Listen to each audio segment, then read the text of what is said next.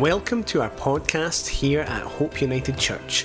To access the live stream of our services along with other resources and information, please visit www.hopeunited.org.uk. Well, today we are about to conclude John 16. This is Jesus' final discourse, final farewell, upper room discourse, whatever you want to call it. This is the final part of this. We'll have been in this 6 weeks after the day. 6 weeks and 6 hours, really, usually an hour each time, and then each chapter usually takes about 6 weeks. And it's truly been astounding portion of scripture. We say that every time. When we get into 17, I'll be no different as we get into the high priestly prayer, which I'm really excited about getting into that and understanding. And I think there's always been a precursor here as the scripture kind of goes towards prayer. No, John 16, as it starts to unfold, it starts to get into a lot of talk about prayer, and we mentioned that last week, and I know many were challenged by that, our own personal prayer life and how we pray and what we bring to the Lord in prayer. And today we'll conclude with that, and I'll mention it again. But before we do that, as always, let's bow our head and prepare our hearts for the word this morning. Heavenly Father, we thank you for your goodness when we are not good, for your mercy when we at times are not merciful, for your grace when we at times are anything but gracious. We thank you for your sanctifying work. We thank you first and foremost that we are reconciled to you through your Son because of the cross, because of his ultimate sacrifice. So we open our hearts again to you this morning, God, and ask that you would pour fresh manna, bring the word forth into the deepest recesses of our heart that will change as we ask in Jesus' name. Amen. Amen. John 16, 28 to 33, the last part will be, I have overcome the world. I have overcome the world is Jesus' final statement in John 16, which we'll get there. Jesus' final discourse. It is a remarkable scripture, and when you think about it, it's just a conversation. It's never just a conversation when Jesus speaks. It's just a conversation when the Lord speaks. It's never just a conversation. It's got such depth and weight, and the word of God and the words of Christ are so rich and weighty. They're so rich and weighty that I cannot think of a reason why anyone would choose to preach or teach anything other than the Word of God, when the Word of God itself is so weighty. Yet the churches seem to reduce it, and we speak about so many other shallow, trivial things when we've got very much the God-breathed Word here. And all we really need to do is, my job is just to get this right. See, to be honest with you, I don't need to do much else other than understand what this means and make sure I communicate it to you, so whatever it says is what I say, and that's it. Job done. That is kind of it, really. The minute that I start adding my own take or my own thing, of course, as communicators, as preachers, we have to, there's different gifts and skills in how we do that. But the key is just for anybody is just to open the Word and make sure you preach the Word. When Vicky McCleavy spoke to the women a couple of weeks ago, that's what she done. She's speaking to the women, outstandingly. And it's what was outstanding is not so much Vicky. What was outstanding was the Word. It's the Word that was outstanding, and it truly was. And it's a massive difference from trying to come up with your own idea, your own pathy, your own take on things. Of course, the whole of the 16th chapter of John is centred on this promise of the coming of the Holy Spirit, the Paraclete, the Comforter, the Advocate, that will guide the apostles and, of course, all believers to all truth, and help them remember all things that Christ said purposely for the apostles, for them then, many of them to go on and write the New Testament, so that they would be able to remember all that, and the Holy Spirit was there to equip them, the God-breathed word to write this, the Bible. But last week we started the final section, and I want to just read that again, starting from verse 23 of John 16. John 16:23, and in that day you will ask me nothing. Most assuredly I say to you, whatever you ask the Father in my name, he will give you. Until now you have asked nothing in my name. Ask and you will receive, that your joy may be made full. These things I have spoken to you in figurative language. We spoke much about that last week.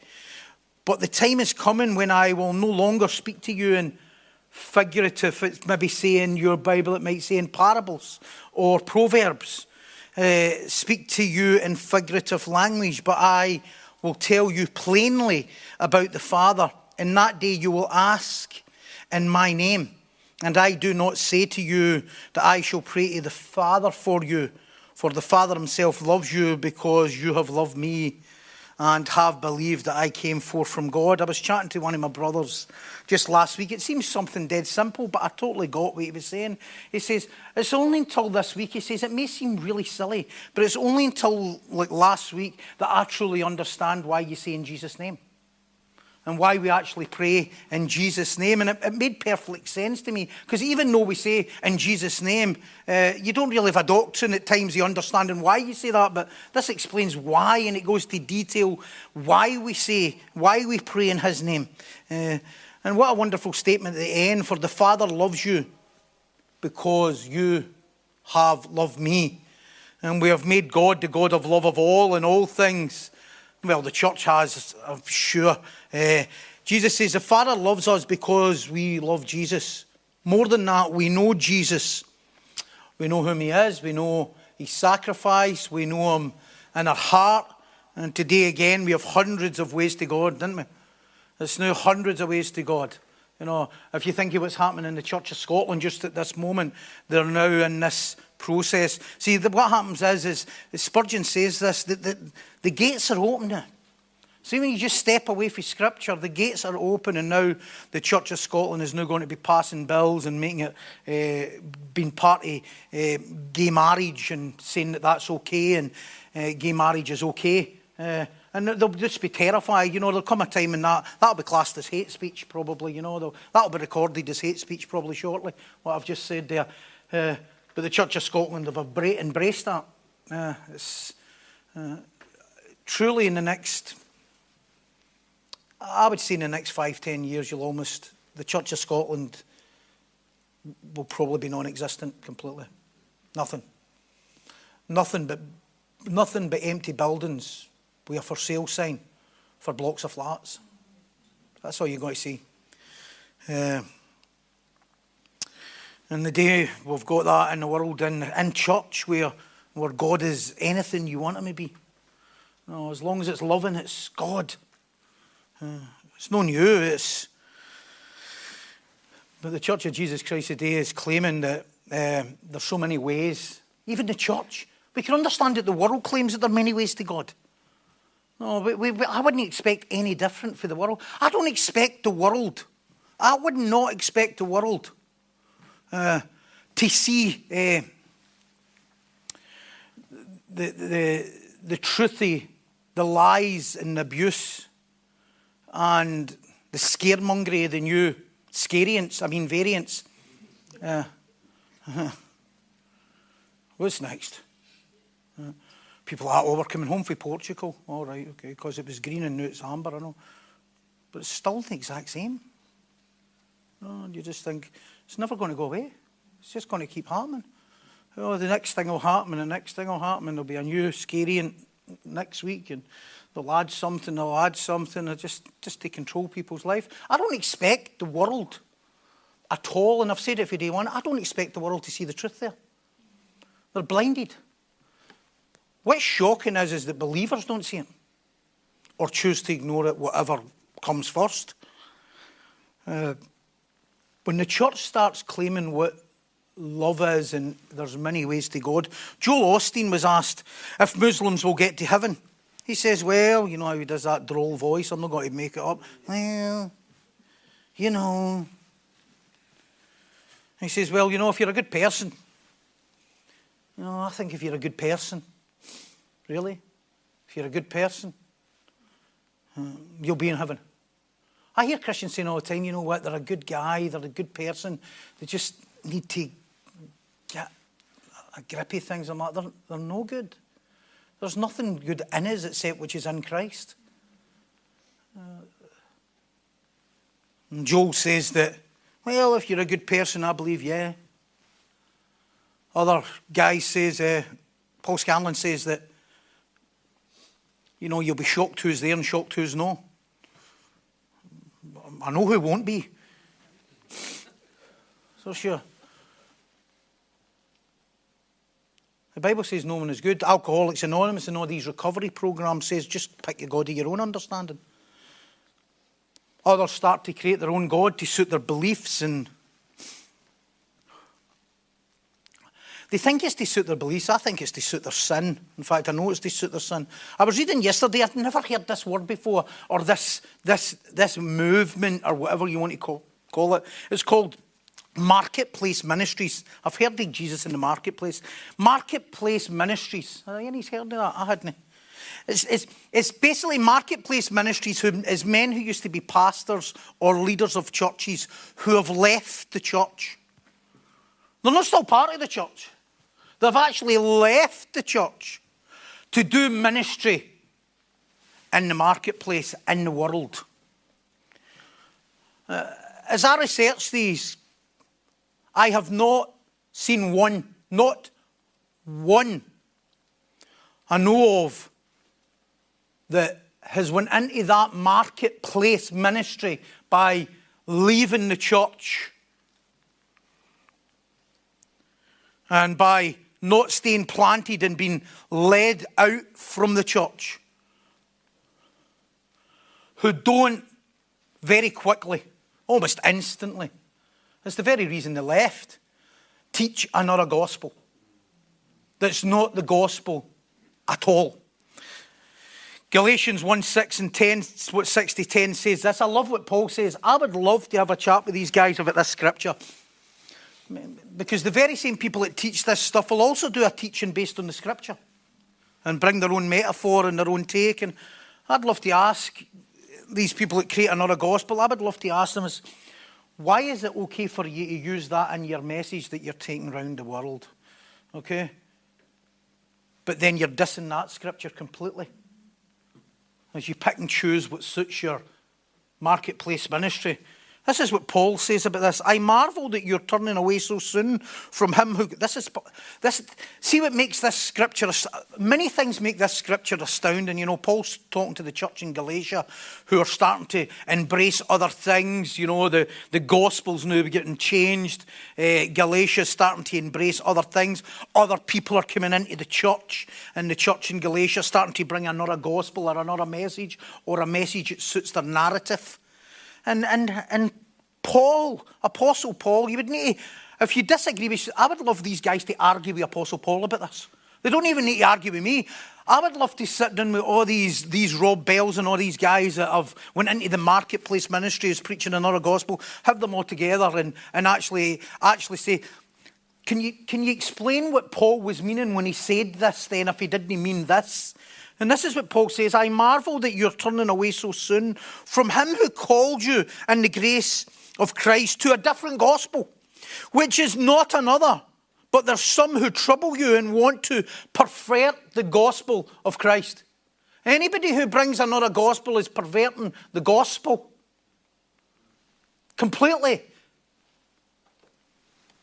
But even if Paul talking about himself, or an angel from heaven, you know, because they've got a new download, haven't they?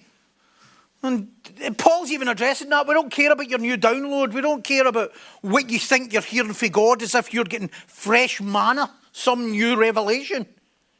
But even if we or an angel from heaven preach any other gospel to you than that what we have preached to you, let him be accursed. As we have said before, so now I say again, if anyone preaches any other gospel to you than that which you have received, let him be accursed. For do I now persuade men or God, or do I seek to please men? And then Paul gives the answer to the problem. Here's the answer to the problem. The answer to the problem is pleasing men. For selfish gain, of course. For if I still please men, I would not be a bondservant of Christ. The problem is, the longer we're in the world and you start embracing the world and everything in the world, then the world starts telling you what kind of God is acceptable to them. Understand? Before you were saved, you had an idea about what kind of God was acceptable to you. Anyone that's not saved, some are total atheists, they don't believe in God at all, although it amazes me that they're still angry at him.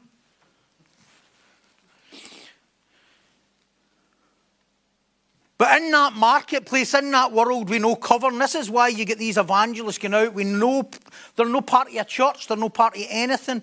And slowly but surely what happens is they preach another gospel. Me and Callum were at the Shepherds Conference last year. You could have heard the pin drop when Paul Washer stood on the platform and he asked every evangelist to stand up. So every evangelist missionary who was in the world. And he rebuked them. He rebuked them for spending so much time in their environment that they'd forgot to preach the gospel. Paraphrase what happened. I was talking to me, Callum, we ended up talking to a guy who worked with Native American Indians in the Yukon. We up in North America. And he was livid, absolutely livid at Paul Washer's rebuke. And as I got speaking to him, I says, well, all fair and well, I says, how many of the people that you're living with and starting to live in that world with, how many of them have came to know Christ? He says, that's not the point. I says, it's the only point. It's the only point. None of them. And what happens is they get into the world and they start embracing the world, and then the world starts telling you what kind of Jesus is acceptable to them, does it not? And when the world keeps telling you what kind of... Because you've got to know that the world will not accept a Jesus will not accept a God who would judge. They would not accept a God who would say that sinners are enemies to him, which is fact and true. So what ends up happening is they embrace that world. They were in it anyway. That's what took them out in the first place. They went out from us because what? They were not of us. But then the voices of the world start telling them what's acceptable to them. And because they're not sitting under the authority of the word, they're sitting under expository preaching every single week, they just start creating their own story. Even when they're not on, they don't go to church. Meaning, even when they're not preaching, they don't go to church on that Sunday. Which is shocking, isn't it? And it's what I find shocking is that when they're not preaching, they won't go to church on Sunday, yet churches will still invite them to come and speak at their church. Bad gatekeeping. But what happens is they start embracing that world, and the world starts dictating to them what's acceptable to them, and then they start to manufacture the word to suit what people will be willing to accept. And before you know it, the pack of cards just tumble. And what's happened, that's in the Church of Scotland. That's what's happened there, and many like it. They've started to listen to the voice of the culture in the world and what's acceptable to them. And they think if they don't then accept and embrace that culture and that world, the world won't love Jesus. So they start embracing it, and what have they done? They've created another gospel.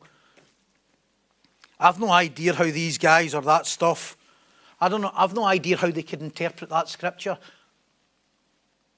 Anna's sitting in the front, and I'm sure she would, if you just read that out to her, she'd be like, that's what that means. I mean, it's no rocket science what Paul's trying to say there. He's saying it so clearly. And I've no idea how these guys can interpret it any other way, what Paul's saying. Of course, it's important to say this it's vital that I say this. God didn't start loving us when we love Jesus.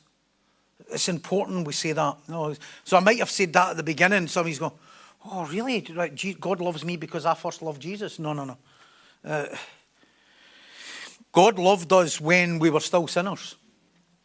And it was him that gave us a heart to love Christ, because he first revealed his love for us. He first loved us.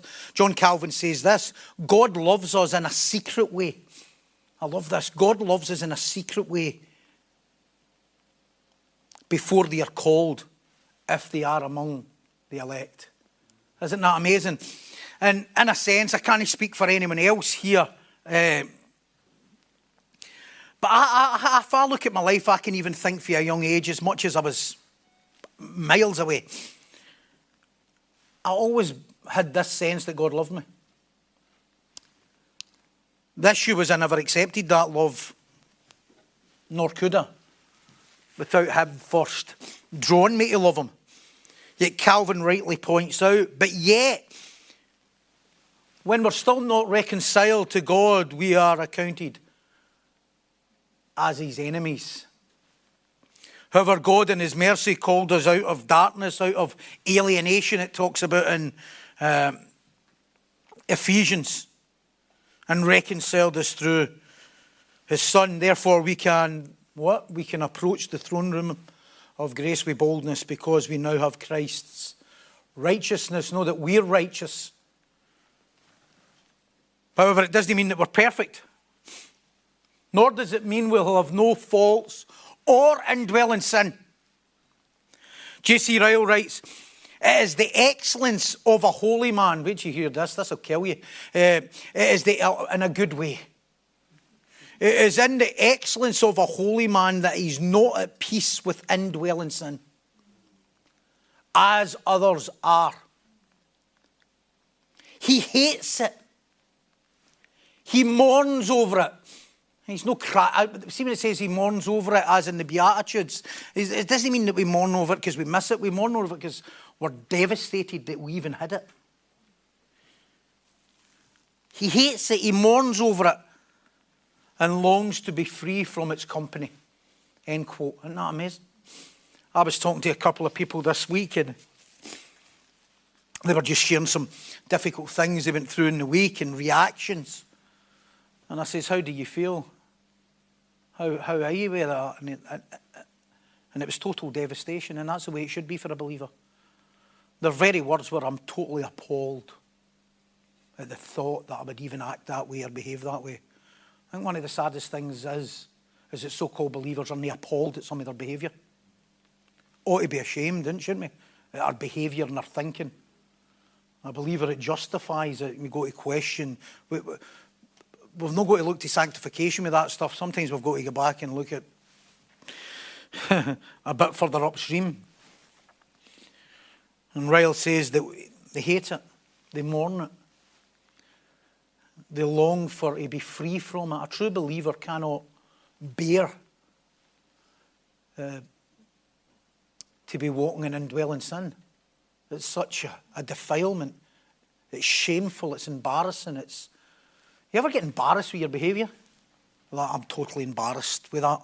I'm actually embarrassed with that. I'm embarrassed with my level of hiding. You ever been embarrassed with your level of hiding? All that stuff should shame a believer. All that stuff should appall a believer. All that stuff should make a believer cringe at the thought that they would even be like, okay, sometimes in the heat of the moment, you're not thinking that, are you? In the heat of the moment, you're like, I'm absolutely fine and I'm quite right to be raging. But it doesn't take long before you're ashamed, devastated, appalled at the very thought that you would behave like that when you're in Christ. The great thing is, though, that we do have a high priest, an advocate, who understands that. Hebrews 4:14-16 is a great comfort. It says, seeing then that we have a great high priest, talking about Christ, who has passed through the heavens, Jesus the Son of God, let us hold fast our confession, for we do not have a high priest who cannot sympathize with our weakness. I don't understand, well, I do understand pride, why we would act somehow towards God as if we weren't weak, as if he doesn't know, as if our prayers have got to be really heavenly and really sorted and, really together. I think I quoted yesterday, maybe in my notes here, I can't remember, that when John Bunyan says the greatest prayer he ever prayed could almost damn every sinner in the world. Such was the way he approached God in prayer, knowing that he was anything but a sinner. For we do not have a high priest who cannot sympathize with our weakness. If we have a high priest who will sympathize with our weakness, I think this, and the writer of Hebrews is saying, therefore we should approach the throne room of grace with boldness. But that throne room of grace and boldness is not like the way the charismatic church tells you, like you declare it and name it and claim it. That's how they think that means. No, I just name it and claim it, and you have not because you ask not. Oh, it couldn't be further away. Imagine approaching God. Just think of that now. Let's just put that aside. Just think of approaching God with that level of arrogance. I mean, that in itself should kill you ever doing that, shouldn't it? Imagine approaching God with that level of arrogance. I'm telling you, God. So honestly, I kid you not, I've been in charismatic meetings and prayer meetings where people are saying, thinking because they say it with such arrogance and boldness, I'll get God's attention. You're like, I'm telling you, God, I'm wanting that. And they think it's somehow virtuous or somehow gracious or somehow makes them faithful that they pray with such arrogance and boldness. I'm telling you, and I'm declaring it now, and they're like, go yourself, you're full of faith. I'm like, really? You think you can approach God like that? Crazy. Absolute crazy. For we do not have a high priest who cannot sympathize with our weakness. It doesn't say we do not have a high priest that sympathizes with our weakness. This is what it doesn't say. It doesn't say we do not have a high priest that totally gets how bold and arrogant you are and go for it, mate. Sympathize with our weakness, but was in all points tempted as we are yet without sin. He's overcame. Let us therefore come boldly to the throne of grace that we may obtain what? Mercy. Mercy. No stuff. We're not approaching what you're looking for. You have not because you ask not. What you want, a 42-inch telly? You've not asked for it. I'm not joking when I say I've heard that stuff. I'm not making it up. It seems to be a lot of guys use the television thing. When me and James were in Zambia, and James, we were there at different times, one of the ultimate goals for the pastors in the township, and there was maybe about 15,000, 20,000 people lived in it, and every second house had a pastor. Maybe within that township there may be about, 100 churches. Why? The ultimate goal for the pastor, not them all, I would say 95% of them, was to get a telly. That was the goal, to get a television.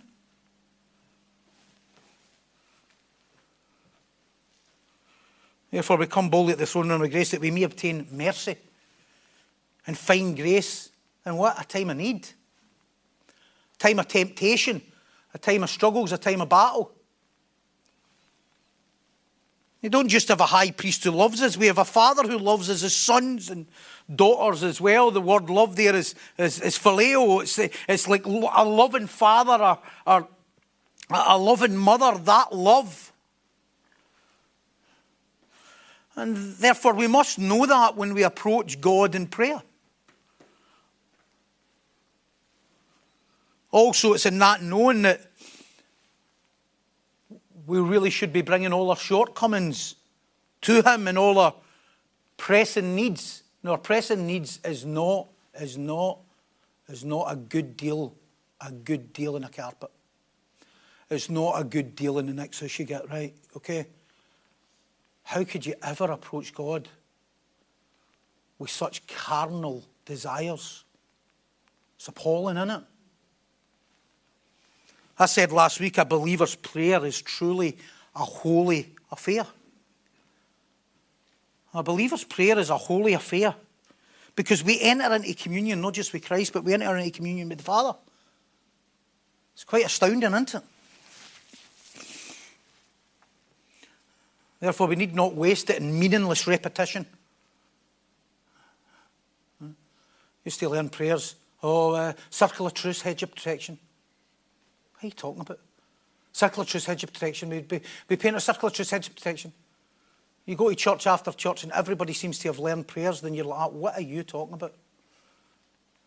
And what it is, it's much of it is to show off in front of other people that you can pray good prayers. Oh, did you hear me? You ever prayed a prayer before you've prayed publicly for a good prayer? Just me? You're praying, right, come on, this has to be a good prayer. Approaching a holy God. Approaching a holy God with such carnal, pathetic requests. Meaningless repetition. Shallow talk. Shallow talk. I think some of your prayers, listen, this is challenging, I know. Some of your prayers are pathetically shallow, aren't they? No bearing of the heart, no bearing of the soul. See, when I read the great men of God of the past and read their talk when they write about prayer, it's so personal as well. But it's never shallow. It's a bearing of the soul completely. Because they're seeking a holy God. Of course, we will always get the unwilling using that card to hide truth and transparency. So when people say, I don't really talk to folk much. There's way too much emphasis. I've got ahead of myself here. Let me just say this. Way too much emphasis in the churches on counselling. Way too much emphasis on counselling. Shockingly, way too much emphasis on counselling. Coaching. Isn't it? That's the new thing, isn't it? Coaches, maybe no new. Coaching. Mentoring. That's the thing, isn't it? Church is full of counselling, coaching and mentoring. And way too little in seeking a holy God. And this is what I say when I get ahead of myself. Of course, we'll always get unwilling. And the unwilling, using it, you know what, I don't need to talk to men and I don't really talk to people. I take it all to God. You know, with their get out of jail free card for being honest. To hide truth and transparency. However, that language will always show up in their life. For no one who seeks truth and bears their hearts to the Father would not equally bear their heart to a brother and sister. Those who would not bear their heart to a brother and sister can guarantee that they're not bearing their heart to the Father. So when people say, I just keep myself, I keep close counsel, all that stuff, and I just go to the Father myself and I deal with that. And really? So you would bear that to the Father, but then you would be ashamed to bear it to man? So them who say they seek the Lord, well, being elusive to man is truly someone who doesn't bear their soul to the Father at all. Someone who's not ashamed, nor trying to be prideful or hide, will have no problem in bearing their soul to man. Will have no problem in having conversations about where they're at. Will have no problem or issues in what man thinks of them. Because it's God that's tested their heart and they've already poured their heart out to God. A man who truly pours their heart out to God completely has no fear of what man thinks of him. But someone who doesn't pour their heart out to God, you can guarantee that very same person is the one who fears pouring their heart out and is a shallow conversation continually with man Always. A man who truly understands the fear of the Lord will fear no threat of being open with man. So some people think, oh, why is it I'm so... No, I really don't get to know them. Every time I talk to them, everything's shallow. You can guarantee that person's shallow with the Lord as well. Guarantee that person's shallow with the Lord as well. Ed T. Wells says, sin makes truth irrelevant. End quote. Sin makes truth irrelevant. You see, without us taking all we are to Him in prayer, we in turn will always shut out truth in all areas. People who fear truth get nervous round about truth when you start to talk about touching things that's making you itch and get to the nitty gritty. See, when I used to drink, I was an alcoholic and I was, I don't know about you. I'm sure you were near an alcoholic. I talked to Callum. See, when the conversation get near the truth, I get very nervous because I was a pathological liar. So the minute the conversation get anywhere near truth, because I was fearing, I'm going to get exposed here. I'm going to get exposed here. And I get really nervous. Because sin, it doesn't just make truth irrelevant. If we don't bear our soul to the Lord, we'll shut it out at all costs.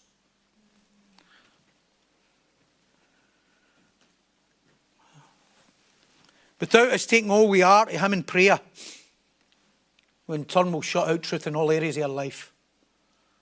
Show me somebody who doesn't like truth, and I'll show you somebody that's not bared their soul to the Lord. You start bearing your soul to the Lord completely, you'll not be ashamed of man speaking truth to you, nor will you hide nor shun it. A man who bears not his soul to God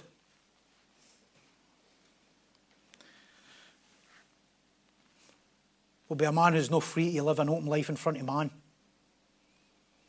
Brutal, isn't it? You would need to go some way to know that that's not true by looking in the mirror for half a second. I mean, I want to look in the mirror half a second would go, that's exactly it. And I find it challenging myself, truly, about understanding prayer. And I think what I said at the beginning, this is a precursor before we begin to Jesus pouring his heart out in prayer. How amazing is it going to be when we actually see what real heart-rendering prayer looks like? Wondering why we don't have any victory.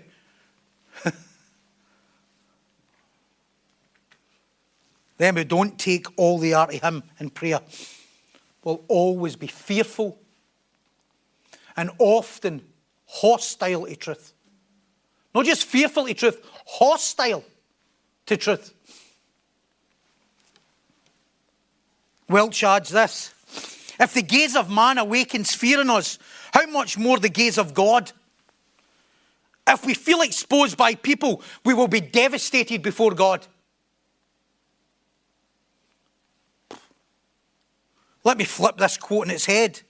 Yet if we approach God with a heart of knowing whom we are, whose we are, humble and truthful submission, rendering our soul, pouring our soul out,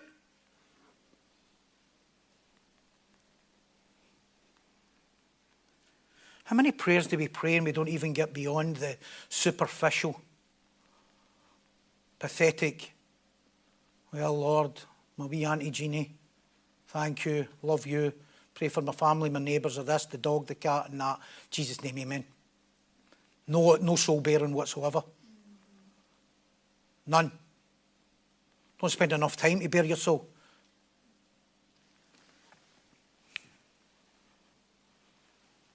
Yeah, if we approach God with a heart of knowing Him, knowing who we are, knowing whose we are, and in humble, truthful submission, that gaze from God will turn to comfort, always to comfort. And in turn, that gaze from man will only become an opportunity for you to share candidly and freely the gift of grace with God Yeah? Why would you not? When you've already bared your heart and soul to God, why would you then so fear what man thinks and says about you? But yet Christians throughout, somebody asked me, what's the greatest battle that believers face? They're no free from man. Consumed by man. Controlled by man. Want to control man. Dependent on man.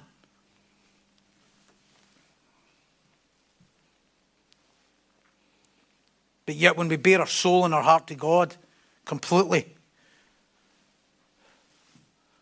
then there's no fear of man. Because you've bared all to God. You've gave all to him. And therefore you can speak truly and candidly and freely. And for the counsel of a man is a deep ocean, but there is a man of understanding who'll draw it out. We can understand because we know we have a high priest who can sympathize with our struggles and battles. So it truly would be accurate for me to say your lack of deep intimacy, rendering your soul and your prayer life, will be revealed in your openness and honesty and your relationships. And in turn, our shallowness and our lack of depth in our relationships with man will be revealed in our shallow approach to bearing our soul to the Lord. Heavenly prayers, therefore, heavenly prayers lead to heavenly conversations. I truly love how Calvin puts it. We must rid ourselves of all alien cares which drive the mind this way and that way. Listen to this. Enticing it from heaven and dragging it back to earth. How scary that we pray to God and we try and drag God back to worldly thoughts rather than allow him to drag us. And sometimes it practically is dragging us towards heavenly things. How many of our prayers is trying to drag God into a world that's full of carnality and flesh? Surely to pray for things that are so meaningless as far as eternity is concerned is to attempt to drag God into that. Praying for people to love us. Praying for people to want us. Praying for people not to leave us. Really? Praying not to get found out? How much of our prayer is like that? Trying to drag God back into the world to satisfy our flesh? Calvin gets more brutal, as if it couldn't get any more. Many men are commonly guilty of serious sin as they shamelessly and irrelevantly make God a witness to their follies and fancy. Oh, you're making God a witness to your folly and fancy by praying nonsense. By praying things that matter not to spiritual things. Yet the church will tell you, you should bring everything in prayer and pray. Bring everything.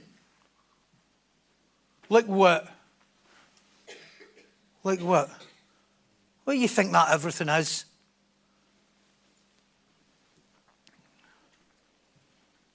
Shamelessly and irrelevantly make God a witness to their follies and fancies. Men are so silly and crass. These are not my words, these are Calvin's words. So silly and crass that they venture, wait till you hear this, to disclose to God desires so base they would be ashamed to reveal them to man. End quote. What Calvin's saying there is, how pathetic is it that we would take things to God that we would never reveal to man? Because we'd be too embarrassed. And we're not talking about man, we'd be saying maybe a believer, to a Christian. Well, I couldn't. I know that prayer would be too pathetically carnal. I think that quote takes care of a whole lot of things. Takes care of a whole lot of the prayer and teaching on we have not because we ask not. How sinful to take worldly things to a holy God. As our prayer and in turn our relationships with God, not truly seen how quickly we skip over heavenly conversations and how shallow we are with our fellow men. As a pastor over the years, it's no hard to see where somebody's at in their personal prayer life based on the conversations that they're terrified of having with you. Based on how quickly they are to avoid talking about the word. Based on how quick they are about changing the subject. Or not even changing the subject, never even bringing the subject of God up. Never even bringing the subject of the word up. We used to call it keeping the rabbit out of the hat, whatever you want to call it. Keeping the word alive.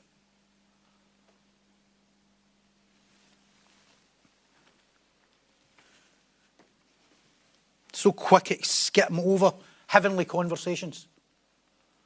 Cannot wait to bypass it to get to something so carnal. This is why the church, the outreach church, whatever you want to call it, the pragmatic, seeker-friendly church, it avoids these conversations because it's catering. It's catering to them who don't seek God. It's catering to them who don't want to seek God. It's catering to them who are full of pride and ego and bravado. So we do shallow relational stuff. Now you maybe ask the question is, how do we win people? Through the word. We preach the word. It's not as it does the saving anyway, is it? Surely if we truly approach God because we have no righteousness of our own,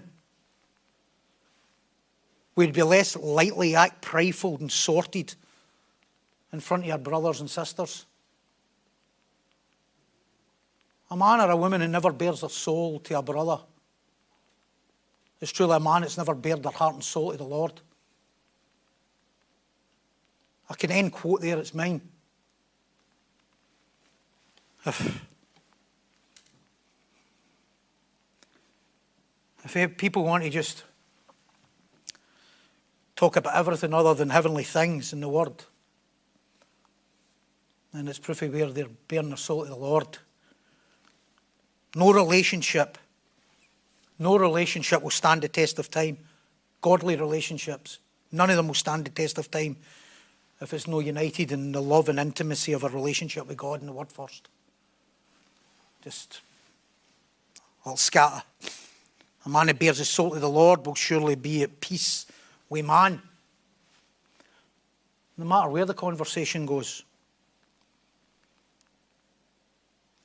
Too many are uncomfortable when the conversation starts heading towards sin. Oh, ready to have a palpitation.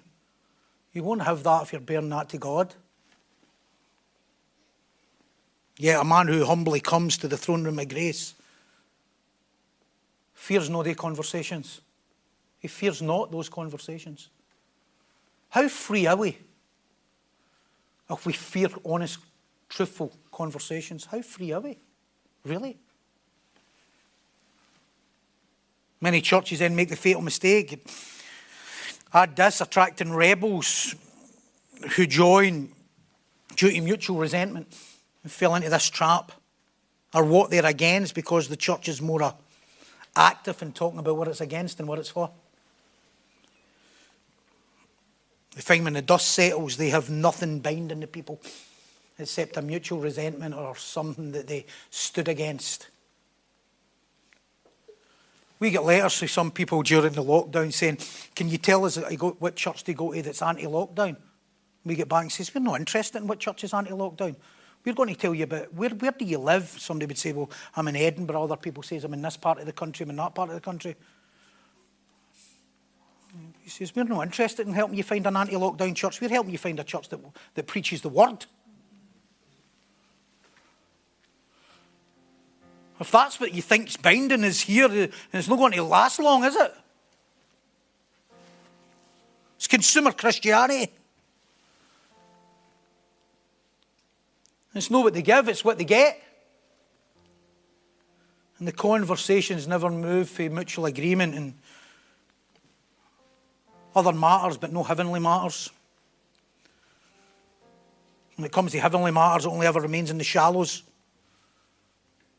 because they don't have any real intimacy with Christ.